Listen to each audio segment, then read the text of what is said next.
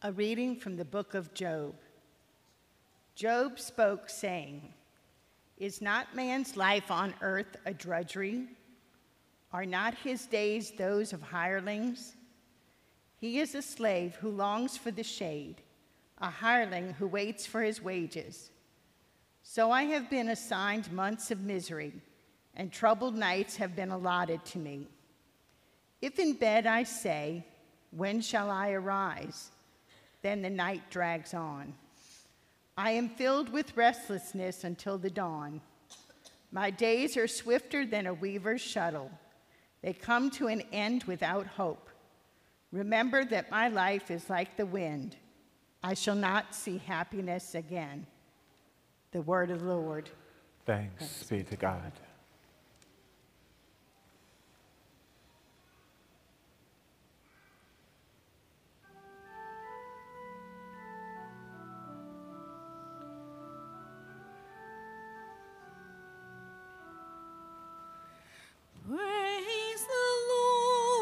Praise the Lord, who heals the brokenhearted.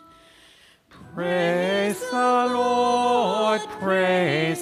Lord, who heals the brokenhearted. Praise the Lord, for he is good. Sing praise to our God, for he is gracious. It is fitting to praise him. The Lord rebuilds Jerusalem. The dispersed of Israel he gathers. Praise the Lord, who heals the brokenhearted. He heals the brokenhearted and binds up their wounds. He tells the number of the stars. He calls each by name. Praise the Lord, who heals the brokenhearted. Great is our Lord and mighty in power. To his wisdom there is no limit. The Lord sustains the lowly. The wicked he casts to the ground. Praise the Lord, who heals the brokenhearted. A reading from the first letter of St. Paul to the Corinthians.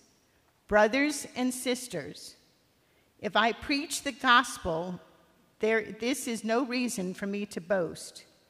For an obligation has been imposed on me, and woe to me if I do not preach it.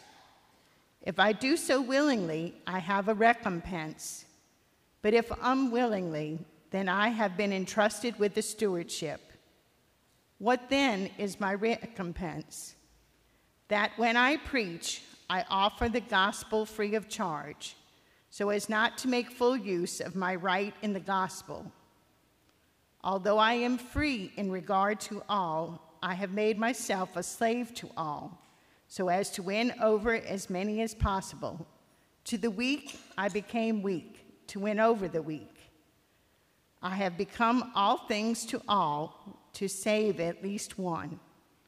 All this I do for the sake of the gospel, so that I too may have a share in it. The word of the Lord. Thanks be to God.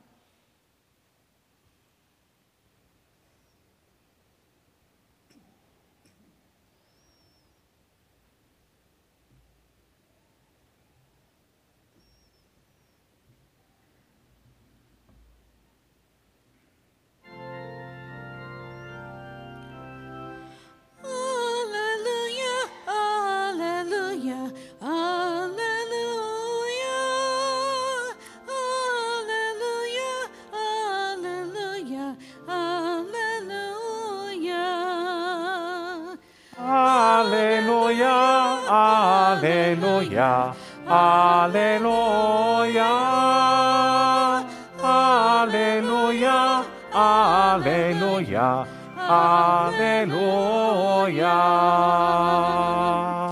Christ took away our infirmities and bore our diseases.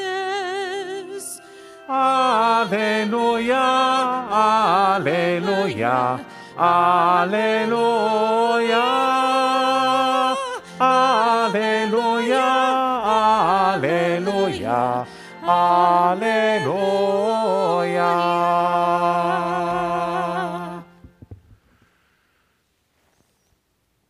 The Lord be with you. A reading from the Holy Gospel according to Mark.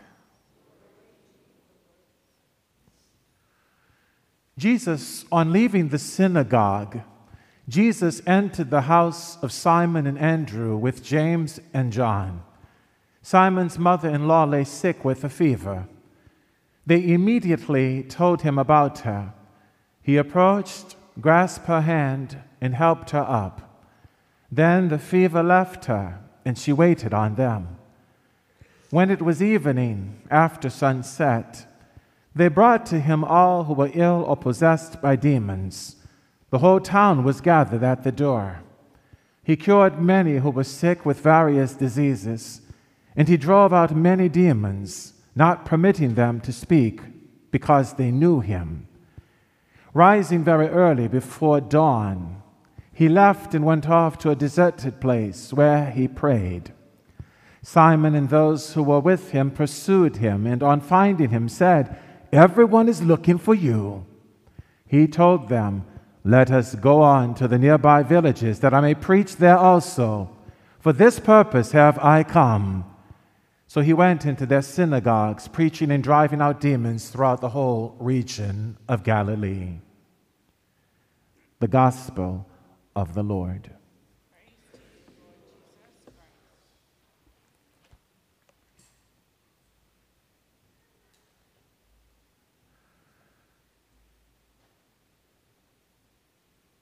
He told them, "Let us go on to the nearby villages, that I may preach there also. For this purpose have I come." So he went into their synagogues, preaching and driving out demons throughout the whole of Galilee. Today's gospel, from the first chapter of the Gospel of St. Mark, verses 29 through 39, follows right behind last week's gospel, where Jesus was in the synagogue and a demoniac, was there with an unclean spirit, and he cast it out. And of course, the people were marveling at not only the way he taught, which was with authority, but they were also overwhelmed with reverential regard for him, for even the unclean spirits, the demonic spirits, obeyed him at his very word. And this no doubt caused quite a stir in the whole area of Galilee, for as they are moving from the synagogue, Simon and Andrew are telling him about Simon's mother-in-law. Now, you know, that automatically, that detail in today's gospel should raise a thought in our minds. Whoa, well, if Simon had a mother-in-law, that means he had a wife. Yeah, usually they come together as a package deal. You get a wife, you get a mother-in-law. And so this is certainly the case. But what also we wonder about, and many wondered and thought, many of the church fathers believed that Simon at this time in his life was probably a widower, because it would have been, especially if the mother-in-law would have been ill in bed, it would have been and was proper for the woman of the house to be attending to hospitality. There is no mention whatsoever of Peter's wife. So that's what the speculation is of the church fathers, that his wife probably had preceded him in death. But so it is. That's one thought that comes to us. But as we see Jesus attending to the mother-in-law, the immediacy, this term, immediately, it's a common refrain in the Gospel of St. Mark. And it's Mark's way of wanting us to be really caught up with the dynamism of Jesus, with his disposition, the urgency, the power in which he was actively pursuing, establishing God's reign in a world that had been under the grip and under the grip of the devil for so long. And so we begin to see how it is that by sunset, people were coming. They were all at the door. Imagine how chaotic that scene might have been. The entire village is there. But it makes it a point to say those possessed by demons, he cured them and they cast them out, but he would not allow the demons to speak about who he was, because it says they knew him. How did the demons know who Jesus was? Well, this is the gospel's way of letting us know that Jesus, before he assumed the human nature, he pre-existed as the eternal Word of God. We say in our creed that it was through the Word, the eternal Word of God, that everything visible and invisible was created, even the pure spirits, even the angels, which are creatures. So they knew Jesus in his divine form as the eternal Word. And so they would have known him by virtue of the fact that they were created through him, but also they would have known him by the fact that they were judged by him too when they chose not to serve, and were a third of the angels, we're told in the reference to the book of Revelation, were cast out. And so they are among us. So he did not allow them to speak. Also, on a more practical level, he didn't want, think about it, if he was to let his identity be known straight off the bat, he would not have been able to establish effectively the groundwork for the kingdom that would persist until the end of time. In its seminal form, the kingdom is in now among us, but it's developing. And it's developing in the context of embracing, as we see Jesus embracing the hardships, the trials, everything that plagues humanity as a result of the fall of our first parents is now redemptive. It has meaning. We hear Job lamenting, is not life a drudgery? Is not life a drudgery? In other words, is not life hard? How many people, especially in our American culture and society, how many people are working to live or living to work? That's a question worth pondering. How many are working to live or living to work? And we have so much people, they're full of stress, they're anxious, they're burning out. But whatever the situation, Jesus comes in response to the question that is every human being on the face of this earth. He is the answer to every single human being created to God's image and likeness. And it should also strike us that Jesus was not oblivious. He wasn't just focused on the big issues, like those who were possessed by demons, those who were born paralyzed or blind or lame or leprous. A fever. She was suffering with a fever. Now, which at that time could be a good as dead situation, because they didn't have antibiotics like amoxicillin or whatever we might go and get a prescription for, and it takes care of the infection that the fever is indicative of. Jesus, very much aware of her plight, very much aware of the concern of Simon and Andrew, attends to her as he desires to attend to each and every one of us. And perhaps that's what today's gospel, that's what today's readings are inviting us to think on. Because we oftentimes struggle with what we hear Jesus did following, attending to all of the village that assembled at the door of Simon's house in Capernaum. Oh, and by the way, Capernaum, the city of Capernaum by the Sea of Galilee, it's actually pronounced Capernaum, which is from the Hebrew Nahum, which means comfort. Comfort, the name deriving from the book of the prophet Isaiah. The first 39 chapters of the book of Isaiah are known as the book of judgment or woe. But from chapter 40 to 66, it's known as the book of comfort and consolation. In fact, the very first words of the 40th chapter of Isaiah the prophet, comfort, comfort my people. So Jesus sets up his home base by Galilee by the sea, Capernaum by the sea, to be that comfort, to proclaim to not only the chosen people, but to the whole world, I am your Redeemer. I am your God who loves you. I am with you. I am aware of your plight. But so, as we oftentimes may struggle with the fact that Jesus got up early in the morning and went off by himself to pray, how many of us struggle to pray? Maybe we don't know how to pray. We maybe struggle with the form of prayer that we use or whatever. But at least we can say we gain from Jesus insight as to what time we should look to pray. Either early in the morning Jesus was praying, or late in the wee hours of the night. Why? Because those were the times when he could be alone.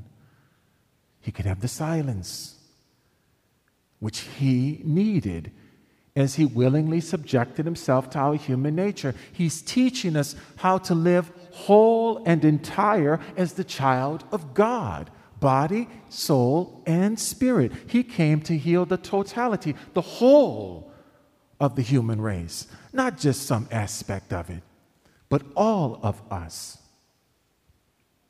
And I'd like to conclude with paragraph number 1503 and 1505 of the Catechism of the Catholic Church, which does a beautiful job of speaking to Jesus, the Christ, as the physician.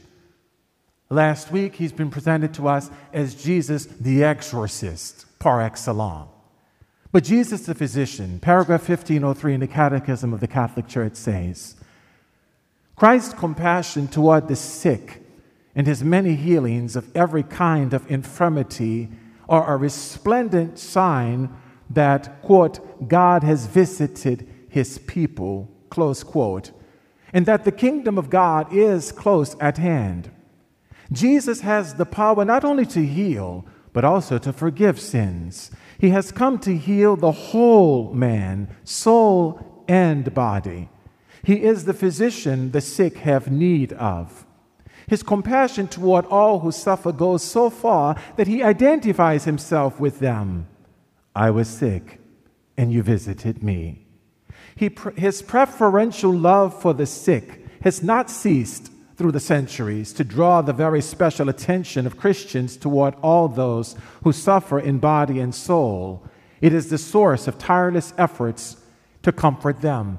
In fact, I'm sure some of you who have the devotion of going to daily Mass, sometimes the floor is opened, and for what else shall we pray during the general intercessions? How many of those prayers that are offered are in relationship to someone who is suffering some sickness? They're dealing with something. They may be having a surgery or something. But by hands down, the majority of the prayerful petitions that are brought to the Lord in the context of the Mass is for the sick and the suffering of the community, of the mystical body of Christ. And rightly so, because it's a concern of the Lord, and so it's a concern for us. And so then paragraph 1505, moved by so much suffering, Christ not only allows himself to be touched by the sick, but he makes their miseries his own. He took our infirmities and bore our diseases. But he did not heal all the sick. His healings were signs of the coming of the kingdom of God. They announced a more radical healing, the victory over sin and death through his Passover.